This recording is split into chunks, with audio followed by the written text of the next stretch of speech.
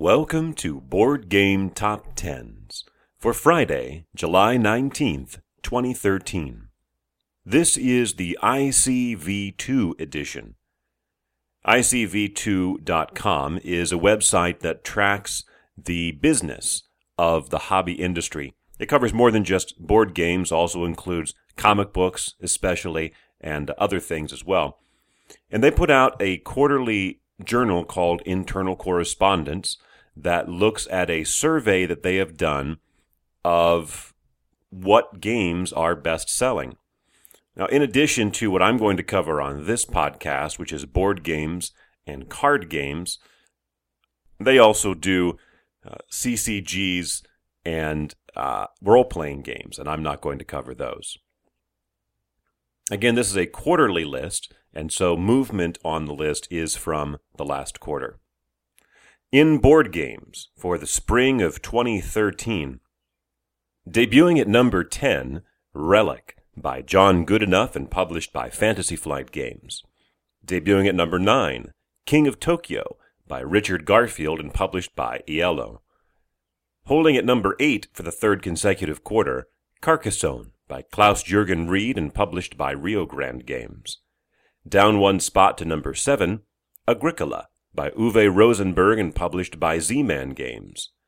Down one spot to number 6, Pandemic by Matt Leacock and published by Z-Man Games. Debuting at number 5, Zombicide by Raphael Guiton, Nicolas Raoult, and Jean-Baptiste Lulien and published by Cool Mini or Not. Re-entering at number 4 after a quarter away, Mage Knight by Vlaada Chvátil and published by WizKids. And then the top 3 are the typical top 3. Holding at number 3, Small World by Philippe Kiarts and published by Days of Wonder. Holding at number 2, Ticket to Ride by Alan Moon and published by Days of Wonder. And at number 1 is The Settlers of Catan by Klaus Teuber and published by Mayfair Games. That is 13 consecutive quarters at number 1, which is going all the way back to when ICV2 began posting this list that they do online. I don't think that's going to change anytime soon. A different story over on the card game side. Debuting at number 10 there is Sentinels of the Multiverse by Chris Bedell, Adam Ribataro, and Paul Bender, and published by Greater Than Games. Down 4 to number 9, Quarriors by Mike Elliott and Eric M. Lang, and published by WizKids. Down 4 to number 8, Bang by Emiliano Chiara and published by Da Vinci Games. Re-entering at number 7 after a quarter away, Ascension by Justin Gary and published by Stoneblade Entertainment. Up 3 spots in its second quarter on the list to number 6, Legendary by Devin Lowe and published by Upper Deck Entertainment. Now here's a big change. When they were first doing this list, they hadn't broken out the card and different deck building games. And so you actually saw Dominion over at number 2 on the other list, beating out Ticket to Ride. And the typical number 4, beating out Small World, was Munchkin.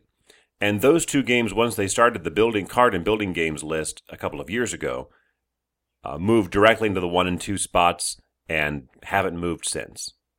Well, until now. Down 4 spots out of the number 1 spot to number 5 is Munchkin by Steve Jackson and published by Steve Jackson Games. Up 4 spots in its second quarter on the list, Star Wars the Card Game by Eric M. Lang and published by Fantasy Flight Games.